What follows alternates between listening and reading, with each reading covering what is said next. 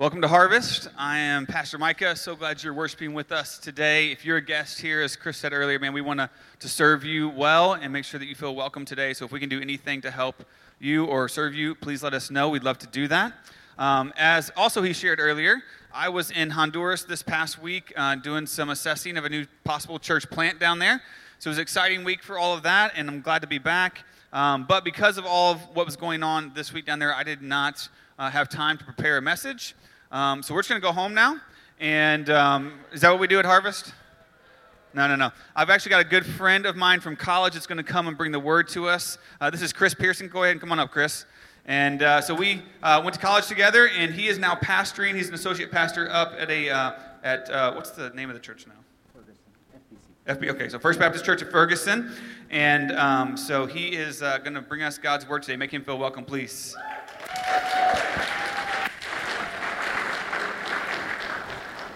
So, good morning.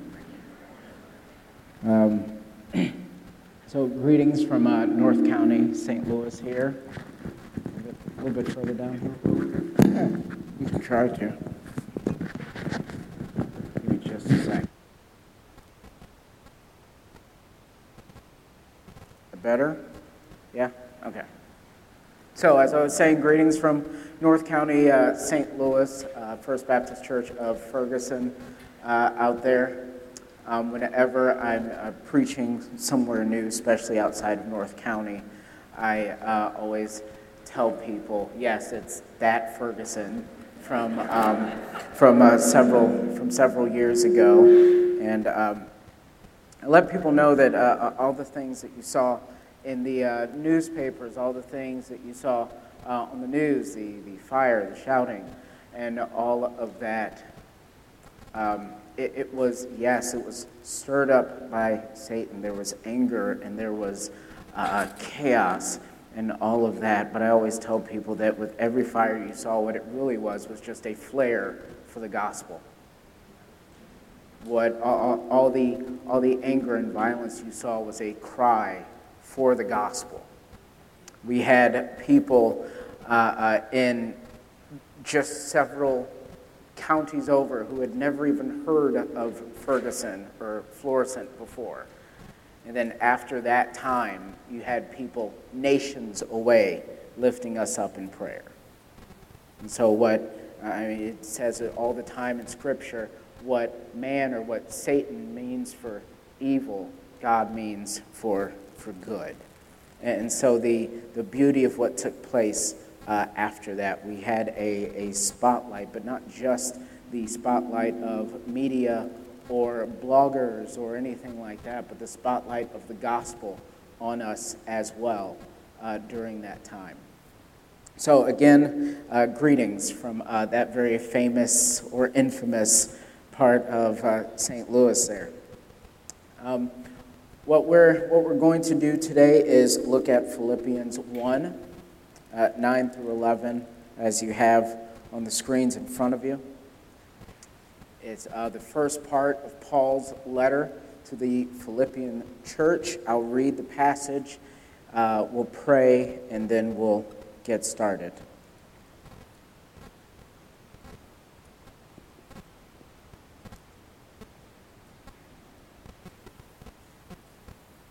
Again, we're in Philippians 1, 9 through 11. This is Paul's prayer for the Philippian church at this time, and he says the following: "And it is my prayer that your love may abound more and more with knowledge and all discernment, so that you may approve what is excellent, and so be pure and blameless for the day of Christ, filled with the fruit of righteousness that comes through Jesus Christ, to the praise and glory of God." Let's pray. Heavenly Father, we as your gathered people here, as we've already sang, we've come to announce that you are glorious, that you are victorious, that the stone was rolled away from the tomb, not because Jesus was too weak to do it, but because we needed to see in that it was already done. And so, God, that's what we've come to celebrate this morning in song, in giving and fellowship, and by the study of your word together as your people. So, God, I pray that the meditation of our hearts, the word of that I get to preach this morning, Lord, would be pleasing to you, that it would be pleasing in your sight. I pray that the fruit of that word would continue on, not just through the rest of the service or today, but it would echo throughout all of eternity. Not that the speaker would be remembered, God, but the God who gave the word. It is in Christ's name we pray. Amen. So, never want to assume anything about anywhere I'm preaching. So what I want to do first is just kind of introduce this letter to you all. I'm a teacher by trade, and so it's always a dangerous thing to go in assuming things about people who are listening to you.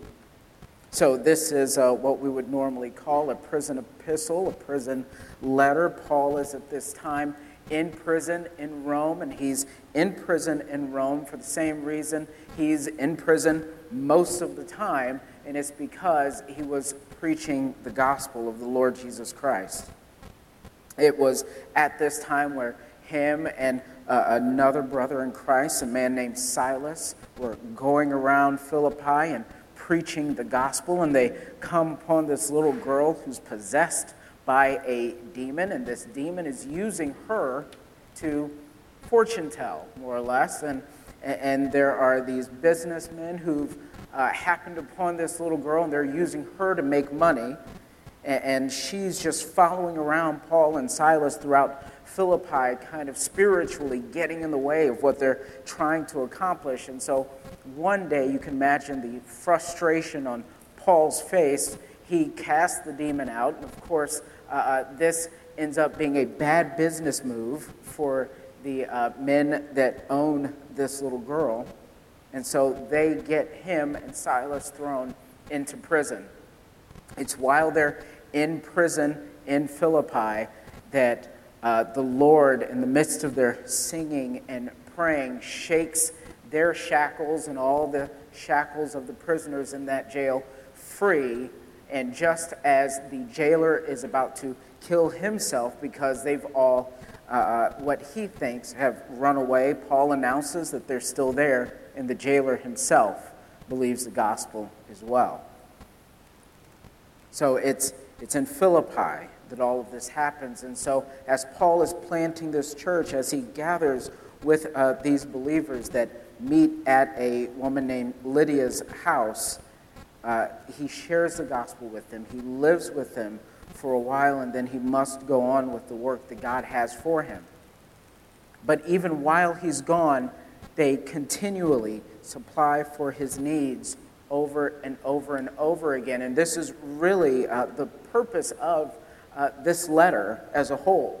He wants to write to them and let them know, thank you for what you have done and continue to do. And in the latter part of the second chapter, we see that one of the people in particular, Philippian named Epaphroditus, he has taken much needed supplies to Paul, and in the process has grown sick himself, almost to the point of death. And so Paul is sending Epaphroditus and Timothy back to Philippi to let them know, I'm doing well, your brother is doing well, and I rejoice in what you have done. And so with all of that background aside, we see that Paul's heart and Paul's desire for them is deep. His love for them is deep. He even says in verse 3 and 4, I thank my God in all my remembrance of you, always in every prayer of mine for you all, making my prayer with joy. It is a joy for Paul to pray for them. And so when we jump down to this prayer, we see that Paul is praying these specific things for them But first, we need to look at why is Paul even praying in the first place. So what is the purpose of Paul's prayer? But even bigger than that, what is the purpose of prayer in general? There are tons of sermons, probably thousands upon thousands of books, millions of sermons that have been given on the topic of prayer, but I want to just boil it down to just one small, simple thing, that is asking God to do what only God can do. That's it. And it can, of course, be blown out even further than that. You could have a whole conference on the idea of prayer, but this morning we're just going to leave it at asking God to do what only God can do. The school that I work at is about 6 miles or so away from my house, and if I really wanted to, I could get down on my knees in the morning and pray that God would, in the morning, lift me by his mighty hand and drop me off at school. But I don't need him to do that. He's given me the materials to do so. While I'm eating breakfast, I can pray that he would lift the fork to my mouth and feed me, but I don't need for God to do that. He's given me the fine motor skills. He's given me a vehicle. He's given me gas to get back and forth to work. So obviously all these things and even my ability to do those things come from God, but I don't need God to reach down and physically do them for me. So we pray about things that only God is capable of doing. Only God is capable of giving the Philippians what they are going to need, what Paul is about to pray for. But again, before we get there, just the first question: when was the last time you prayed anything so big, so bold, so audacious that if God doesn't do it, it won't get done? When was the last time that you just laid it all on the table? God, if you don't do this, if you don't make this happen, it won't happen. Period. It will not take place. So let me challenge you the next time that you are praying with by yourself or fellow believers. Can you pray something truly that big and trust that God is going to fulfill that for you? But as we go into Paul's prayer, really he only prays for them 3 things: that they would abound more and more in love, knowledge, and all discernment. That's what he is asking for them. And if you read the New Testament, the gospel, the church, the body of believers, we are constantly inundated. We are constantly encouraged and pushed to love one another. Not just a shallow love that the culture around us calls love, but a deep and abiding love. Jesus even says in John 17 that the love that he wants us to show one another is the same kind of love that him and the Father share with one another. That perfect unity of love. In fact, that very unity of love, that love that we show one another, is our greatest witnessing tool. Jesus says in John 17 that as we love one another as Christ loved us, the world would come to understand that we are his disciples and that he was sent by his Father. And so we are to love one another. Of course, we are to love God first and best. This is the ever-present need of the church. Honestly, we cannot say that there is a church out there who has mastered love, that has no need or room to grow and abound in more love. It is something that we can count on to increase more and more and more. We can have every gifting, we can have every ability, the most amazing choir or praise band, the most amazing children's group, whatever it is, but if we lack in love, we lack in all of those areas in the end. In fact, this is the whole basis behind the book, the letter 1 Corinthians. Paul even starts off 1 Corinthians 1 by saying, you all have all these gifts given by God, that they are lacking in nothing whatsoever. And yet the rest of the book spells out how they are not loving each other well. All the way up and through 1 Corinthians 13, where Paul needs to speak into, okay, this is how you love. This is how you show love. And if you're not showing love in this way, you're getting it wrong. They had people who were prophets. They were speaking in tongues. They were doing all of these different things, but their love was shallow and nearly absent. And so they had to be rebuked by Paul. But even when there's not necessarily a rebuke, if you look at Ephesians 3, and you don't have to turn there, but Ephesians 3:14 through 19, Paul says the following for them, and his prayer for them says, for this reason I bow my knees before the Father, from whom every family in heaven and on earth is named, that according to the riches of his glory he may grant you to be strengthened with power through his Spirit in your inner being, so that Christ may dwell in your hearts through faith, that you, being rooted and grounded in love, may have strength to comprehend with all the saints what is the breadth and length and height and depth, and to know the love of Christ that surpasses knowledge, that you may be filled with all the fullness of God. He is asking that God root them in love. The spiritual gifts will come. The resources will come. All of those things will come. But what is desperately needed is love. A true gospel-filled love. Paul also prays for their knowledge and discernment, and thankfully he prays for their love first, because if knowledge comes but the love is not there, we just become prideful and vain. We all know people whose heads are swollen with biblical knowledge, but their heart is shriveled and cold towards their fellow man and to God. Not truly loving God or your fellow man, but growing in knowledge just proves that we're not of him. Yet, when love is present first, knowledge demands to know more and more about the object of that love. We all know somebody, and you might be one of them, who, when you latch onto a new hobby, a new idea, you want to know everything about it.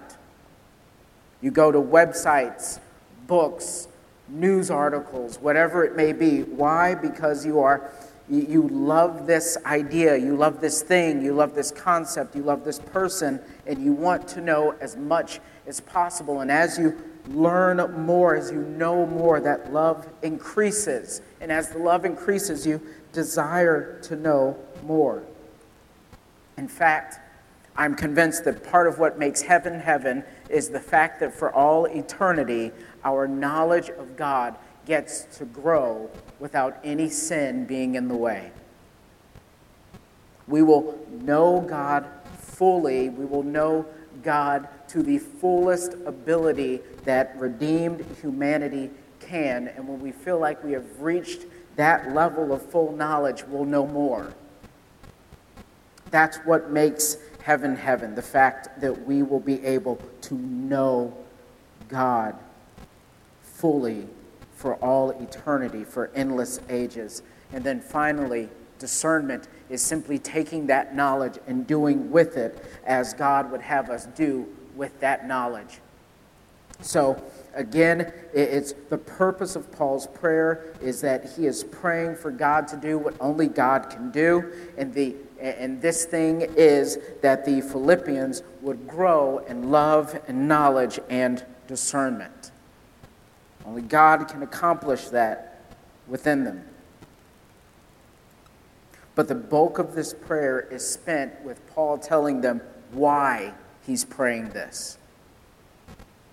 He tells them that he is praying for their abounding love, knowledge, and discernment. But why is he doing this? He says in verse 10, so that you may approve what is excellent, and so be pure and blameless for the day of Christ. So this is the focal point of the prayer. Why is Paul praying this? It's not just, this is what I want for you, but he's telling them why he wants it. He wants them to be people who approve what is excellent. Everybody in this room answers to somebody probably on their job. Your boss doesn't need you to approve of what he does. You just have to be obedient to him and her. That's all. You just have to toe the party line. Most of the time, they don't care if you're actually happy about it at all, as long as you're doing as you're told. But this is completely different. Approval is not just mere obedience, because if I do something on my job that goes against what my superiors tell me to do, I can be fired. And so it's that fear of being fired that will keep me obedient. But this is completely different. Obedience does not mean approval. Obedience means I'm going to do this because I have to do this. Approval is what we applaud and encourage in others.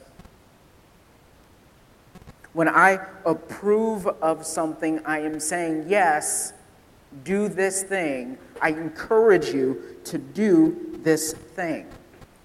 As the midterm elections come up, we will start hearing more and more again on different commercials. My name is Christopher Pearson, and I approve this message.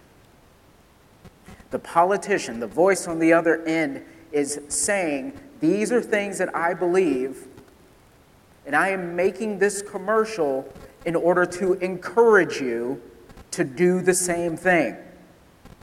I approve of this message. I want you to approve of this message as well and do these things. And so approval is what we applaud and encourage. We applaud it in ourselves and in others. We encourage others to do the same thing. And before we get into what we're actually called to approve, I do want to jump to one verse. And it's not bookmarked in my Bible, which I normally do. But it's Romans 1, 28 through 32. And it has the same language of approval here, but in a much different light. Paul is talking about just the depth of sin that mankind without God has fallen into, and he says the following: and since they did not see fit to acknowledge God, God gave them up to a debased mind to do what ought not to be done.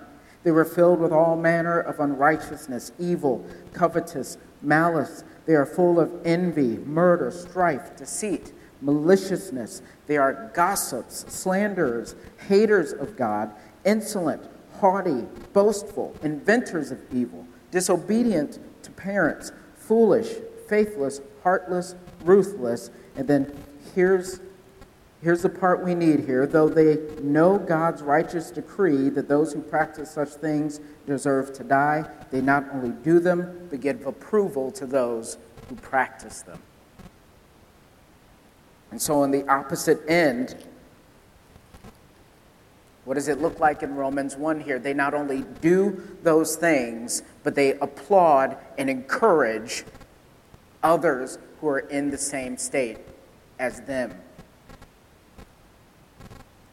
We're, of course, called to not applaud, not approve of what is sinful. Rather, we are called to approve what is excellent. What is excellent?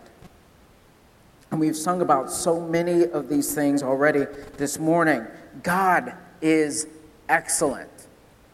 His character is excellent. His holiness, his perfection, his wisdom is excellent. All things about God are excellent, and we get to praise and worship that excellent God forever. His word is excellent. His word is excellent because it shows us who he is. It invites us into seeing and praising him for his excellence, and his actions are excellent. But we do not make these things excellent by approving them. So we go back to the idea of having a boss. If you put in for time off, your boss has to approve that time off. It's the approval from your boss that makes you, or that allows you to have that time off. Before that, it's not approved. But God does not need his excellence approved by us in that way. He's not saying, I need you to approve of this so that it's good, so that it's okay. What he's saying is, these things in me are excellent. The things that I do are excellent. You need to improve of them because I am excellent. So when we praise God, when we approve what is excellent, when we applaud and encourage the godliness within other people and in our own hearts, what we are saying is, this is excellent because it is of God.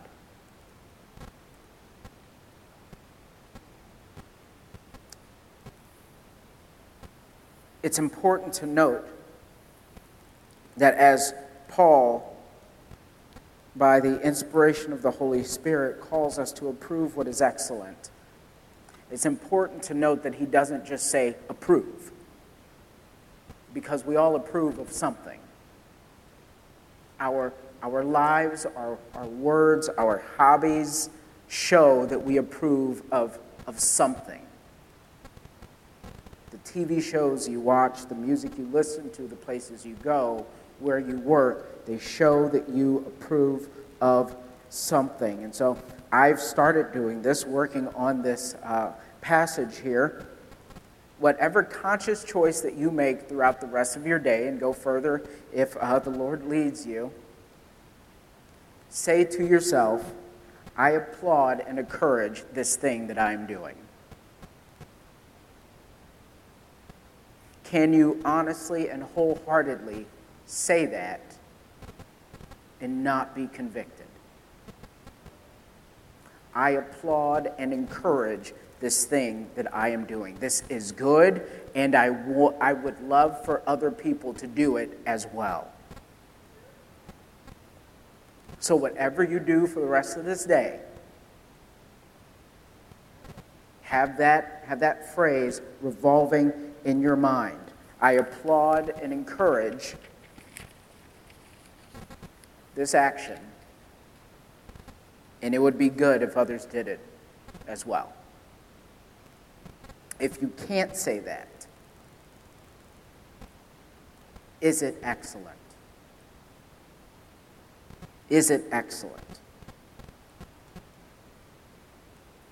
We get to the next part of Paul's purpose for praying for them. And this prayer has not only ramifications or results in time, but also in eternity. It's timely and it's timeless.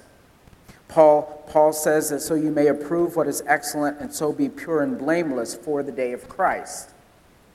So it's not just approving what is excellent now, but it has echoes into the future, into eternity. He wants the Philippians to be pure and blameless for the day of Christ, when all of us have to give account for the deeds done in the flesh. So giving account touches our lives. Being pure and blameless stems from giving approval to that what is excellent. We give account for these things. And Paul is not the only apostle to bring this up. In 1 John 3, John says that everyone who hopes to see Christ purifies himself as Jesus himself is pure. But it all wraps back into what we are approving of. Will you be ashamed of what you approve of when you have to give account of it to Christ? That's the question you need to ask yourself. That's the question I need to ask myself on not just a daily basis, but moment by moment. Will I be ashamed of the things that I have approved of here? Will I be able to, pure and blameless, stand before him and say that I've done what I could? And will I hear him say, "Well done, my good and faithful servant"? Is what you are applauding and encouraging leading to purity and blamelessness? And I never want to just sit here and attack music or movies or TV shows or anything along those lines. There is Christian freedom, definitely. But there is also the idea of, is it leading you to purity? Is it leading you to blamelessness in Christ Jesus? Liberty aside, will you be able to stand before our Lord and say, "I thought this was pure and blameless"?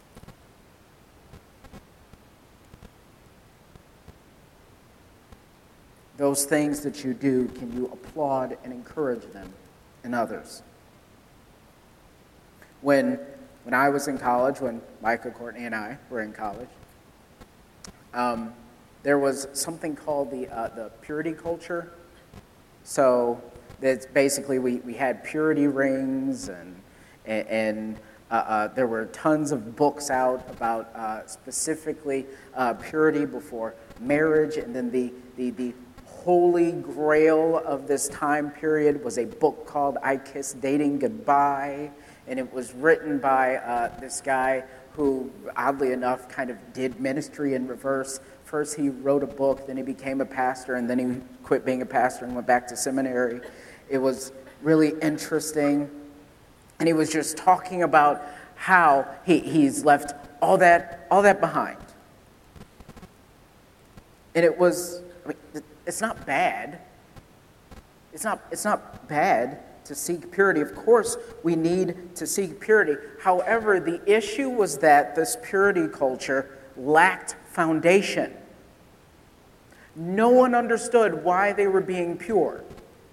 They just knew that we were supposed to be pure. That's it. That's all we knew. But it starts with approving what is excellent. When you get wrapped up in what is truly excellent, who God is, his word, his actions, what he has done, his faithfulness, and all of that, and then when impurity looks you in the face, you can say, "No, I have something excellent instead." But we were lacking that. We missed that part. We missed that foundation. We were told more or less to go for the result, as opposed to really told how to get there. And it's interesting, I was thinking about this the other night. The Pharisees and the purity culture really had a lot in common. The Pharisees started off really well-intentioned. If you know anything about Bible history, the Jews had gotten way off track. They were disobedient to God's word. They had fallen back into idolatry. They did not follow the law. And so you had this group of men who set themselves apart, and they wanted to follow the law of God, and they were going to teach Israel how to follow that law as well, which was all well and good, well-intentioned. But by the time Jesus gets there, so many different things had been built into it that it wasn't about God is excellent and we need to respond to it. It was stay pure. Stay ceremonially clean. They built in all of these things to make sure that there was no possibility of breaking the law, and building in all of those things, they broke the law.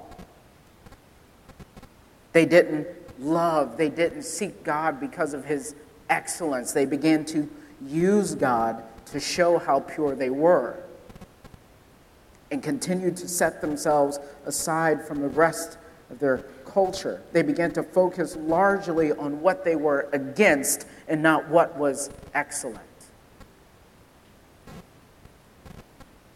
May we not be known for the same things.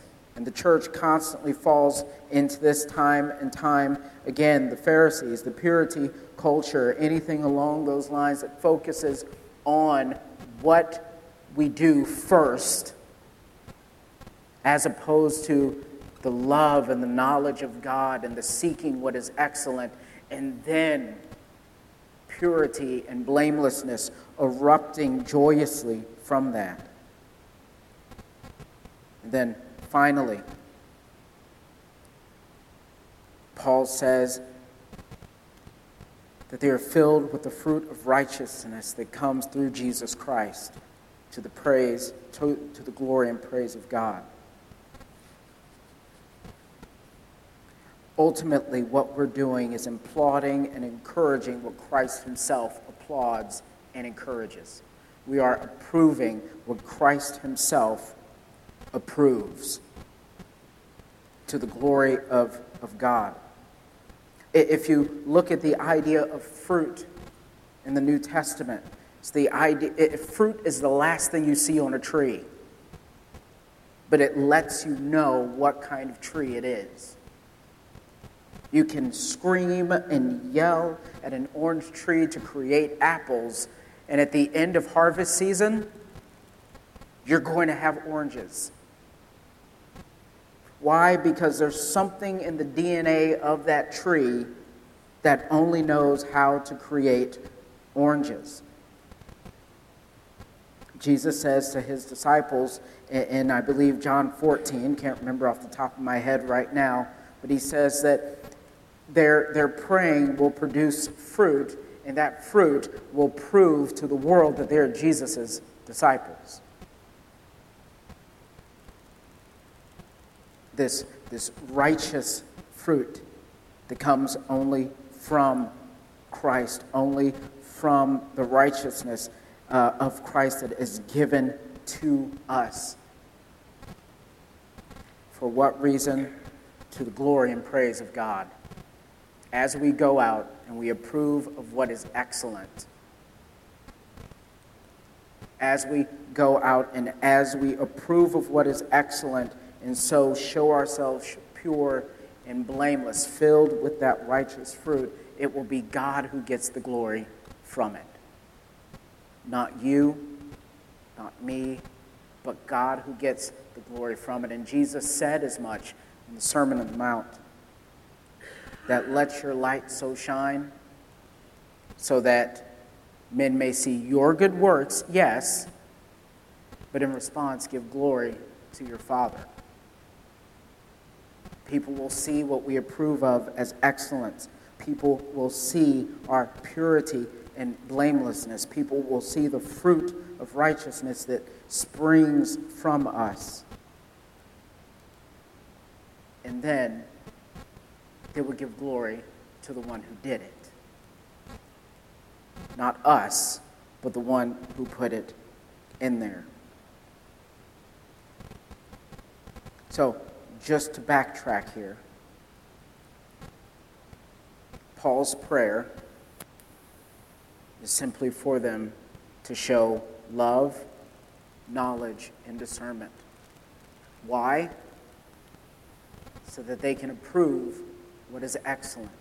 That excellence is built on what we know of God, His word, His character, His actions, so that we may show ourselves to be pure and blameless at His return, filled with the righteousness that He has given us to the praise of His great glory.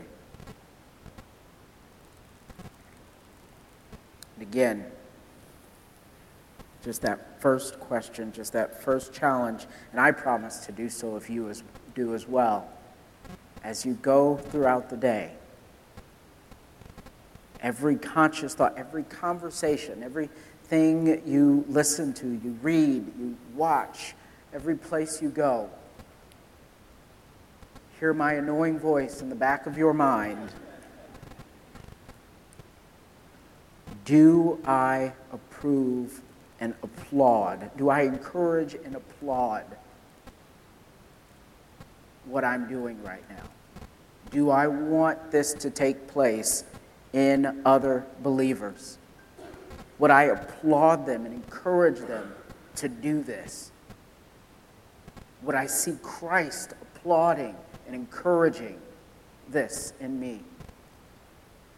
Is this making me pure and blameless for that great day? And if you can't walk away from that and say, you know what, yes, I see how this can make me pure and blameless. Yes, I see why I would encourage someone to do what I just did or what I'm currently doing. If you can't do that, reconcile that quickly. Reconcile that quickly. Let's pray. Heavenly Father,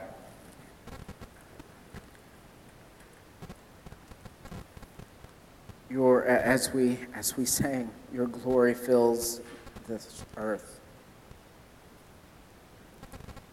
You are glorious, you are victorious, you are matchless in all that you do and all that you say and all that you accomplish. You are matchless, you are our Lord over life. You have crushed death. You have beaten it.